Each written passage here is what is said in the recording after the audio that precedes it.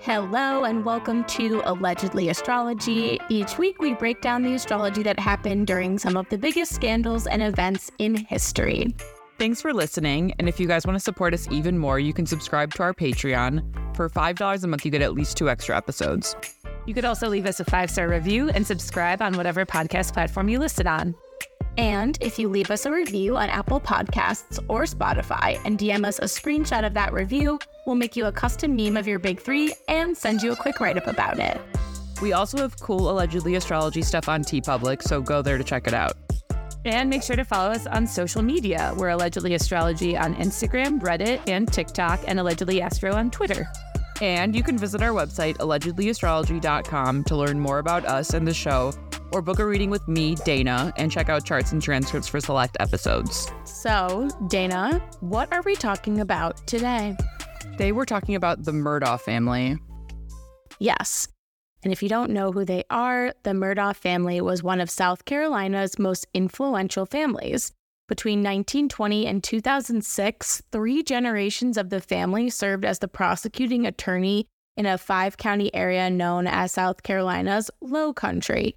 And they wielded enormous judicial and political power in that area before they were investigated for murder, wrongful death, corruption, fraud, witness intimidation, theft, drug, and alcohol-related charges. So it's been a whirlwind for them. Let's learn about their astrology. Yes, taking it to the lowlands, which I don't know why it's called that.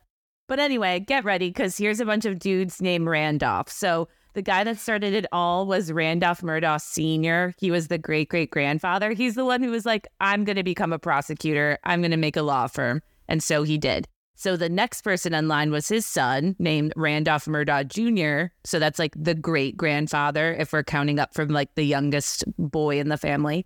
Then we have Randolph Murdaugh III, which was the grandfather that you see in the Netflix movie, R.I.P.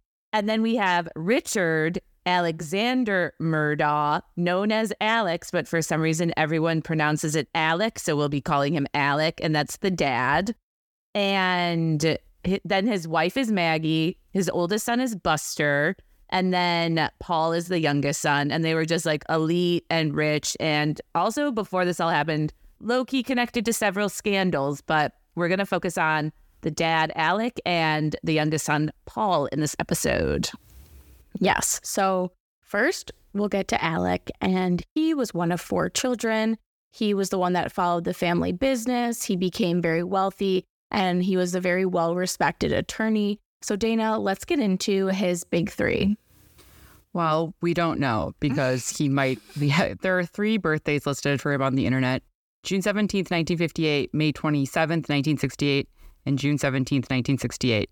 So my money's on June 17th, 1968, so I'm going to cover that one first.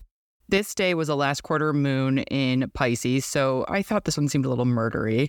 The sun's in Gemini, the moon's in Pisces. It's a last quarter moon. Last quarter moons make people action-oriented. There's also a conflict between emotional and like physical needs and like someone's inner nature and goals, which can often be helpful for like getting things accomplished, or, you know, getting people out of your way. The moon in Pisces is square Mercury, Venus, and Mars, and opposite Uranus and Pluto, and trine Neptune. So this can make someone indecisive, chaotic, having chaotic emotions, difficulty expressing love, pleasure-seeking to ease discomfort, emotionally impulsive, quirky or weird, disruptive emotions, which can like take over, someone having inner conflict, relational conflict, jealousy, or, you know, having other people be jealous of you, or rationalizing behavior can also be easy. And this moon would be ruled by Jupiter at 0 degrees Virgo, and Jupiter is in detriment in Virgo. And this can make someone obsessive, especially when emotions are involved, and details could cloud the bigger picture, or like details could color the bigger picture. So you could find one detail and hone in on it and be like, this is everything. And then also in this chart, the Sun, Venus, Mars, and Mercury are all conjunct between 25 and 27 degrees Gemini. The stellium is ruled by Mercury retrograde in Gemini, and the Sun also sextiles Saturn and squares Uranus and Pluto. So this could be chaotic, intelligent, someone who loves to talk and loves to hear themselves talk, someone who's also impulsive, pretty extra, a schmoozer, confident, someone who has an eye for detail and is able to tackle responsibilities, but doesn't often feel responsible unless responsibilities are self-assigned. And that's on Saturn being in Aries where it's in fall. Also could be someone who has like a need to feel special or unique, someone who's power hungry. And Saturn in fall in Aries is ruled by Mars and Gemini. So this could be someone who's ambitious and power hungry, but also needs recognition for accomplishments. And Saturn's also conjunct the North Node. So responsibilities can mount with this. Like you can have a lot of responsibilities because the North Node can be increased. Responsibilities can also feel excessive for the native. I feel like all that Gemini in the first house is so like lawyer. Like this is someone who literally could like talk his face off forever. And I also think, I know Pluto's generational, but it's very interesting that he would have Pluto, the sign of like power that's in the fourth house, like where his family is, because he is part of this like very rich like dynasty of a family. And I also think too, there's like a lot of secrets, like fears and secrets of Pluto. So this is like, you know, you're part of a family that like, had a lot of dark, deep shit. And it's in Virgo. So it's, I mean, and with Jupiter, since it's in detriment, can like weaken where the planets in detriment can make things more complicated for the other planets in that sign. And so even though these are outer planets, Jupiter in Virgo can like complicate family secrets, and Uranus too. So it could make things like surprising, right? These are really surprising secrets, ones that don't really seem necessary. And so that's interesting too. And also Neptune in the sixth, like this is just me projecting from what we know about him, but I also feel like that could be some drug vibes just because for sure he's known for doing drugs. Okay, so the other chart, May 27th, 1968. So this is a Gemini sun and moon. The new moon was at 3:29 on May 27th, 1968. So I did it for that. Okay, the Gemini new moon chart has Gemini sun, moon, Mars, and Mercury. And this chart is an Aries rising, but we're not really doing the Aries rising. But if it is an Aries rising, it's still ruled by a planet in Mars, or a planet in Gemini, Mars and Gemini. So this is not much different than the other chart we just said, except for the moon being in Gemini it would also still be a mutable moon, but it would kind of color the emotions towards like intellectualization, which is also why I feel like the moon is probably in Pisces, because it doesn't seem like someone who really thinks through emotions. Although someone who has the moon in Gemini can also be really exacting, especially like it can rationalize actions based on emotion. Like you intellectualize emotions to the point that you think you justify what you're doing. This planet also has Saturn in Aries conjunct the North Node. But this planet, instead of having Jupiter at 0 degrees Virgo, it has Jupiter in Leo. So this could be like the golden boy, right?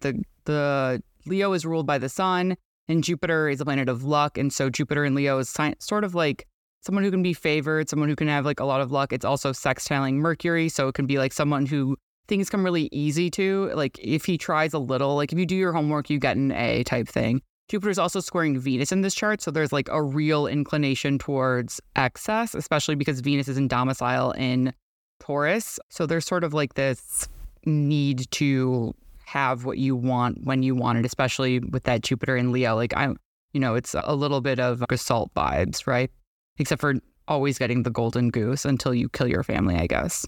Yeah. I also like the idea for some reason, and I know this has nothing to do with the ascendant, but I like Jupiter in Leo just because he has red hair and everyone in his family has red hair. And to me, that just makes sense. Yeah, that's interesting. I like that. I still like all those planets in Gemini. For some reason in my mind, because I feel like when he was in the courtroom, he like never shut up. Like he was constantly talking.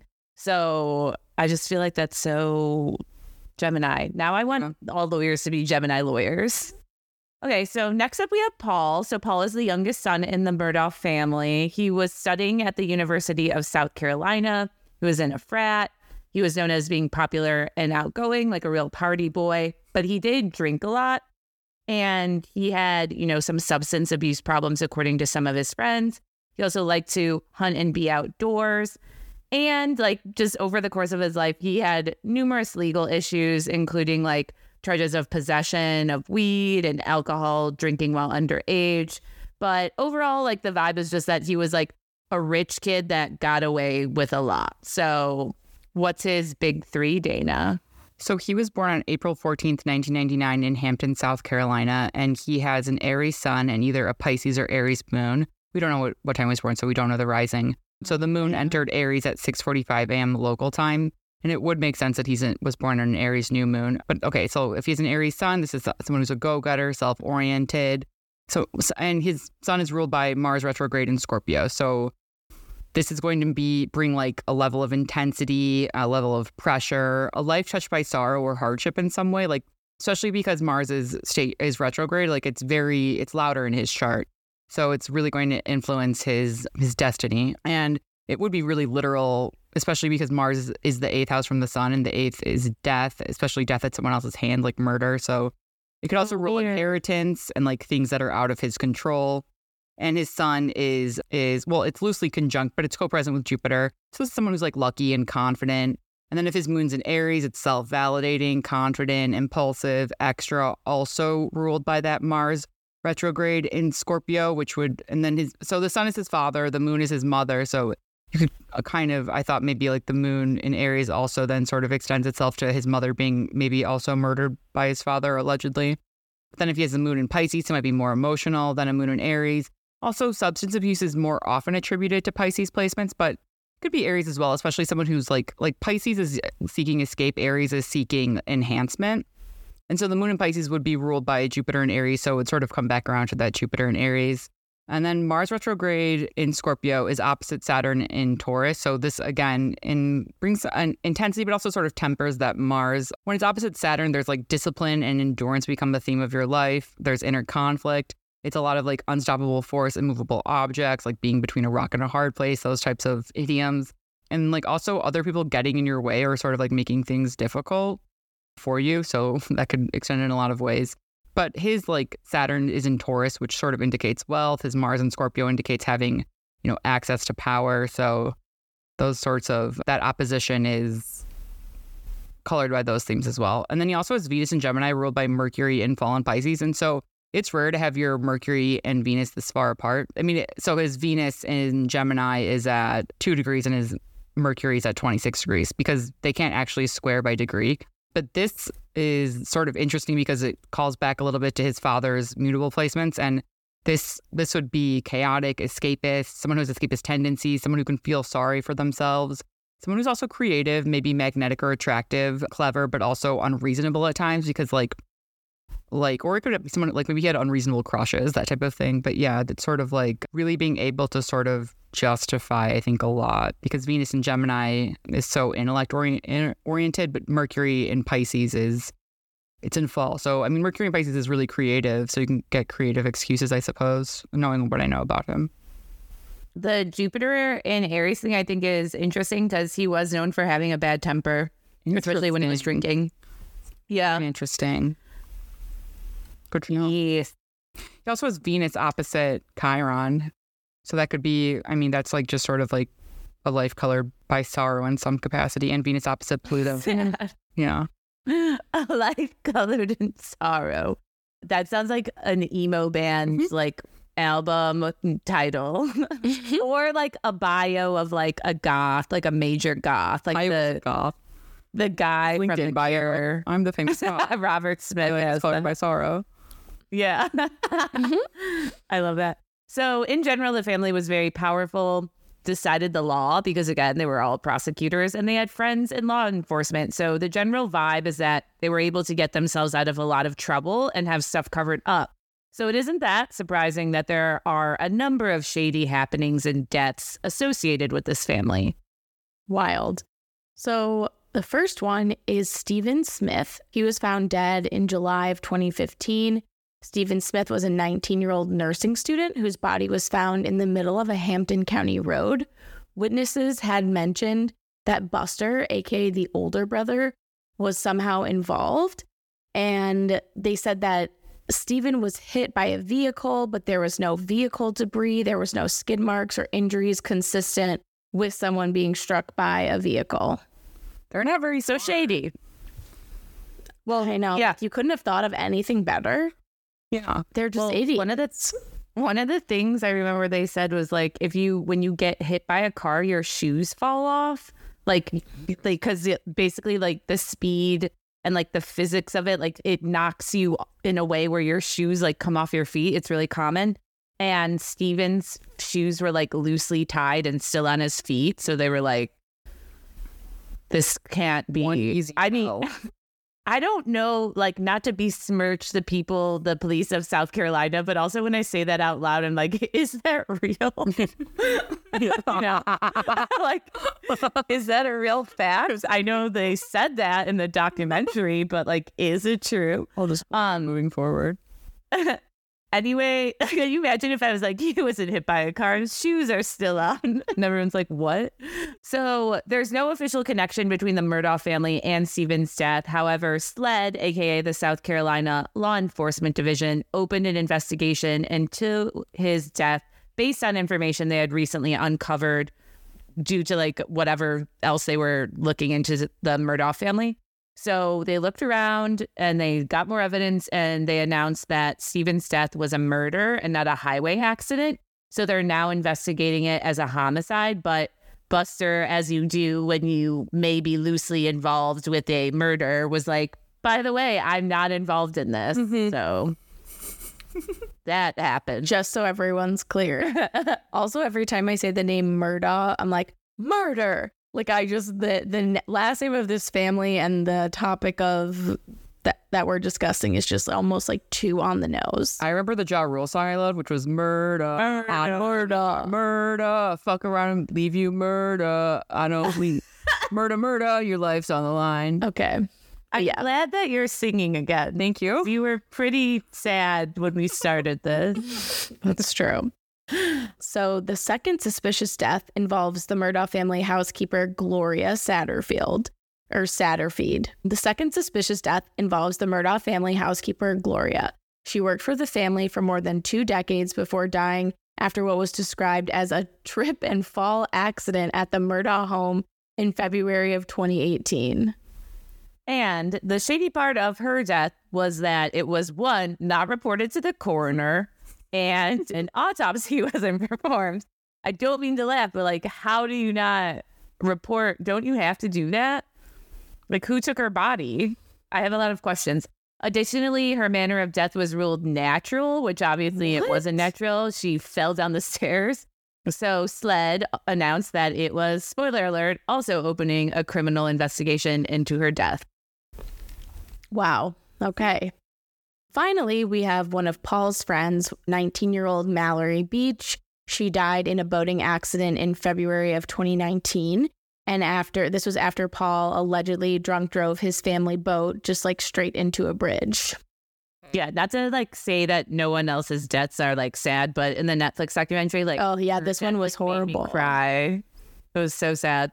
But the shady part of it is that several people on the boat told investigators when they were being questioned that Paul was driving, but then someone else, another passenger, said it was not Paul driving. So that was weird. And then Paul also was not given a field sobriety test. He wasn't taken to jail for booking. He wasn't handcuffed. So there was just like all this gossip, like, and speculation that he was getting special treatment just because of like what family he was in. Yeah, and after the accident, Paul was facing some pretty serious charges, including boating under the influence, causing great bodily harm, and causing death in connection to the boat crash. And the kind of interesting thing here is that Mallory's death is this almost like a turning point for the family, where it seemed like finally shit was going to catch up to them and hit the fan, because Paul actually was going to go to trial.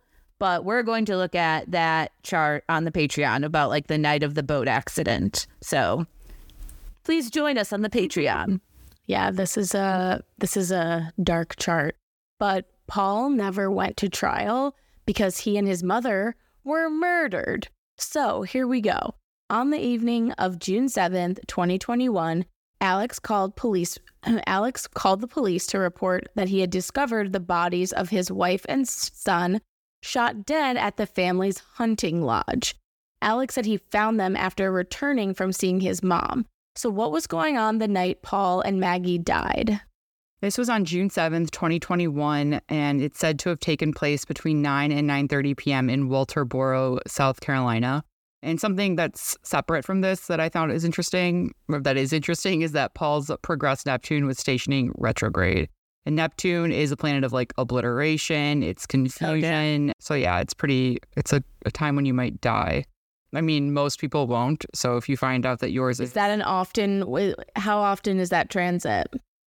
Or how often does Neptune go retrograde? Is that like Well, Neptune spends like not almost half a year retrograde all the time. So having Neptune retrograde in your natal chart isn't uncommon, but having any time a planet stations retrograde or direct in your progress chart, that'll be a time when like things are changing with regards to that planet. Wow. So it's pretty interesting.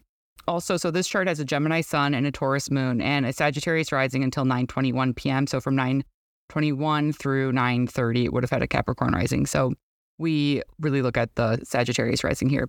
So sun in the Gemini in the 7th house of death. So in ancient astrology, the 7th house was one that could be one of the houses of death because it's a house of opponents. And so it's ruled by Mercury retrograde in Gemini. Paul also has this placement.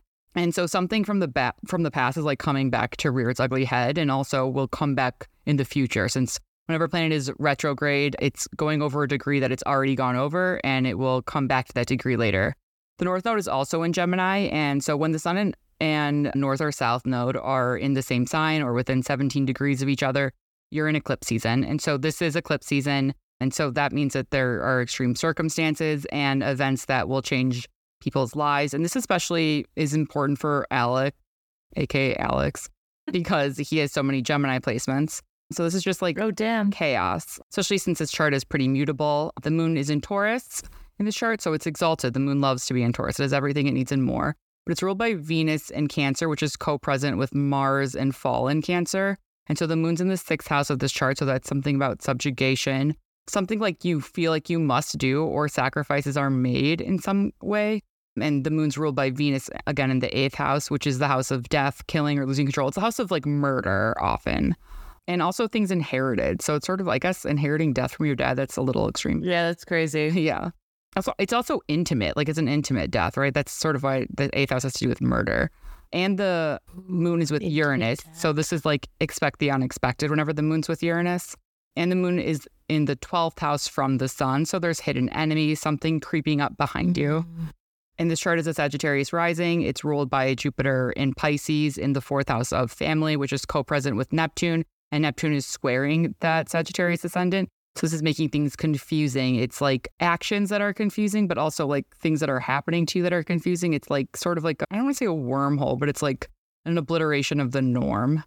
We also have Mars in fall in Cancer, opposite Pluto in Capricorn. Pluto is also retrograde, but Pluto, again, is sort of like Neptune's retrograde for like 5 months out of the year. But they're both retrograde. So Mars in fall in Cancer, this is a desperation. In the 8th house, it can be someone pleading or bargaining for their life. And the 8th house is, also about wills and inheritance. So I don't know if insurance was any part of this. Oh my God. Yeah. Oh my God. Weird. We'll get to that. But or it was. The two things that I think are interesting here are obviously Venus and Mars together in the 8th house, because I feel like both of these are like war. Like we always think of Venus as just being like cute, but like Venus is like war for like a reason that you're dedicated to. Like all is fair in love and war. It's in fall because Mars is heat and Cancer is the sign of summer. So it's like it's like when weather's really hot. So Mars gets too hot. So not only can it sometimes like be afraid of conflict when it chooses conflict, or conflict even chooses Mars in Cancer, I would say.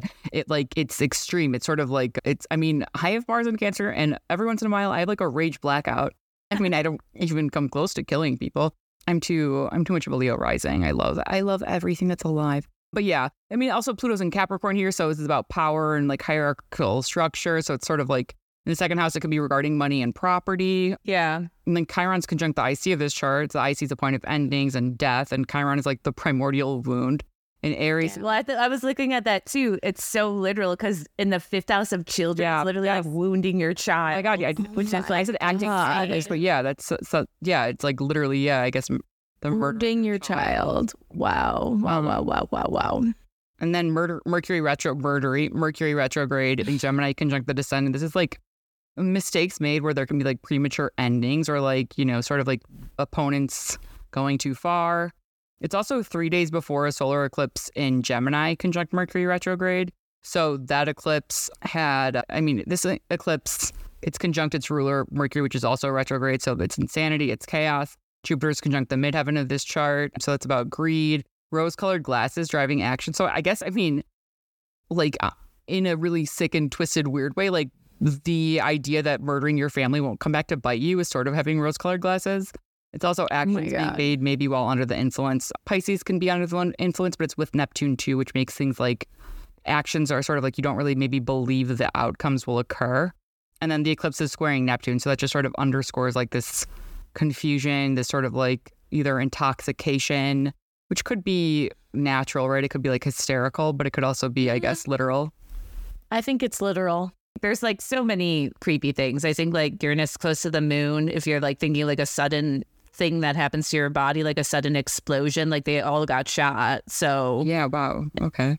That's also, and it's in the sixth house, which is like your general everyday activities or whatever. Like they were like just like chilling at their hunting lodge, like a place they were, you know, that's like a normal part of their routine that they go to. Oh. So yeah, this chart is dark as hell. Like you could look at this maybe and be like, oh, perhaps it was a nice night, but then when you like color it and like the vibes get weirder when you start to realize like what's going on. Yeah. So after the deaths of Maggie and Paul, things really start to fall apart. Obviously, Alec denied involvement in their killings, but he had some other problems going on too at this time. It came out that he had like a raging drug problem with pills, and which I feel like is very like Neptune, which you were touching on. Yeah, under the influence. Yeah. And he was also accused of embezzling millions of dollars from his family law firm at the time. So not good. Jesus Not Christ. good. But then, in a weird plot twist, Alec himself was shot in the head on the side of the road while he was, quote unquote, changing a flat tire. He was then taken to a hospital, but his story definitely started to sound very sketchy. And then it was finally determined that he was not alone, but with his distant cousin, and asked the cousin to shoot him in the head. And so in the end, he was indicted with 2 counts of murder and 2 weapons charges, to which he pleaded not guilty. Also, how do you get shot in the head and you don't die? That's crazy. It happens. It definitely happens. Did he want to die? Yeah. Yes, I believe so. Because karma, man. Whoa. Because basically there's like a theory that he did all of this because he wanted to like postpone all of the trials he had coming up, because it was found out that he took all these millions of dollars from the court case. So I feel like it's very drug brain energy to be like, the solution to my problems will be killing everyone. Yeah, and not himself first, too, you know? Like, I mean, yeah. He didn't even have the balls. I mean, not that, you know what I mean? Because he wanted to figure out the money. I don't know. So, like all things true crime, there was a Netflix show made about this family. It's probably like how most of us knew about this. It was called The Murdaugh Murders, A Southern Scandal. And the series covers the family and the events surrounding the trial of Alec. And it starts with the death of Mallory. So it really shined a light on this Southern family. So, Dana, what was going on when the show was released? So this was February 22nd, 2023, and the sun is in Pisces and the moon was in Aries after 12:13 a.m. Eastern. So the sun in Pisces has to do with endings, healing, largesse, right? Intoxication, delusions, storytelling. The moon in Aries is quick, energetic, lacking patience. It's assertive. The moon's also then transiting his, Paul's sun and Jupiter and Alec's Saturn, so punishment. We're talking about how, like, the weird shit you've done in the North Node, so something that will affect him in the long run. And then if, I believe that he has a Pisces moon, so then Neptune's on his moon and the sun's also in the same sign as his moon. So maybe, beyond the grave, maybe since it's Paul's sun sign, justice or vengeance, or his Jupiter sign, I don't know. And it's ruled by Mars in Gemini, so it's also his Mars return. And Mars in Gemini ruling the moon in Aries is very much like, hot takes, gossip, like getting some information out there quick. Even though this was a produced documentary, which I assume wasn't necessarily quick.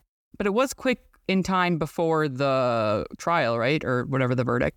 It's also conjunct Venus in detriment in Aries and Jupiter and Chiron. So this is sort of like, how could someone do this to their family? It's about unsavory themes and interactions. It's also like big ideas and big claims that bring on like disgust, pain, and sorrow. And then some assertions which maybe could begin healing, although I don't really know how anyone heals from this, or I don't even know who's alive left to heal. I guess beyond the grave, some sort of justice that way. And Mercury is in Aquarius, squaring Uranus and Taurus. So this is like tension, surprise, neuroses, interruptions, and just sort of like having conspiracy brain. So maybe Reddit went off. And then Mercury in Aquarius is also trine Mars and Gemini. So it's like asserting opinions, theories, new ideas, and having some mental agility. It's also 2 days after a new moon in Pisces. And that new moon was at 1 degree. And it was for the Walterboro chart. It was in the 4th house. So it's discussing family secrets and stuff like that, which I thought was interesting. The Netflix show brought even more attention to Alec's murder trial, which was happening around the same time that the show was released. So it was it's almost like true crime is happening in real time now. Like, I feel like we've almost like hit this like juncture in media consumption where the second that it looks like it's going to be any kind of media sensation, a documentary has started. We've learned, throughout doing this podcast, the trials take fucking forever to actually happen. So it's like very easy for a true crime documentary to catch up to like where the legal process is. So anyway, I think a lot of people around the world tuned in to watch. Yes, and this definitely started as a murder trial, but it eventually became so much more because as time went on, Alec began to get investigated for other things, and the cops had found he had like a ton of stuff going on, from fraud to embezzlement to tax evasion. And in the end, he faced a total of 102 grand jury criminal charges and 19 indictments that were related to like financial fraud and drugs. Yeah, that's like a shit ton. I mean, and you were like, oh, the cops found, but like the cops all knew about this. So when he was finally like accused, like he murdered someone, they're like, oh, finally we can tell all the shit we know about this guy. But during the trial, prosecutors argued that Alec killed his wife and son to distract from and delay the investigations into his alleged financial crimes, which is horrible. It also didn't help his case that the jury was shown a video that Paul had taken on his iPhone, where Alec's voice could be heard in the background just minutes before the killings happened. And this was very damning because it indicated that Alec had lied about his whereabouts when his wife and son were shot. As he said, he was visiting his mom, but I believe Paul had a Snapchat video that he had sent to someone, I think, and they were able to hear his dad in the background. Wild. And so after the jury deliberated, Alec was convicted of both murders and sentenced to 2 consecutive life sentences in prison without the possibility of parole. So what was going on when the verdict happened?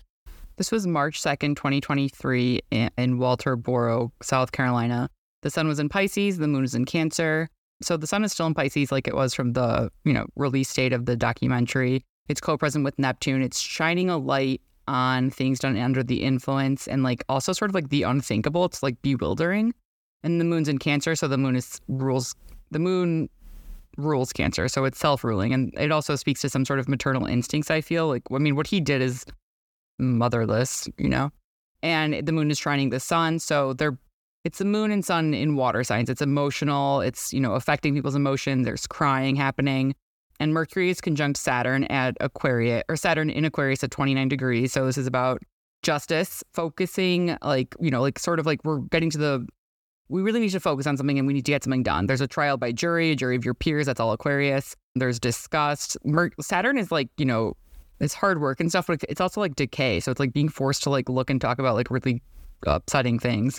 And like everyone's talking about this. And Saturn in Aquarius is also sort of like it's at 29 degrees. So Saturn entered Pisces like 4 days later. So it's just sort of like, I feel like it's Saturn in Aquarius submitting like one last bid for justice. And Jupiter is conjunct Venus and Chiron in Aries, and it's ruled by Mars and Gemini. So maybe there's some healing going on, right? Like we can begin the healing. And also like there's a lot of gossip and like fodder around this, conversations around this trial.